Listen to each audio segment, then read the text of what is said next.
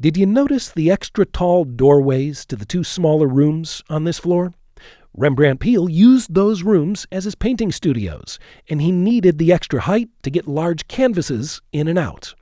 The large window in the restroom on this floor is north-facing. It would have provided the perfect light for Rembrandt's painting studio before the building was added next door. His cousin, Sarah Miriam Peale, also painted in these rooms. She began coming to Baltimore to study with Rembrandt when she was 17 years old. In the third-floor stairwell, a window is bisected by the landing. Which do you think came first, the landing or the window?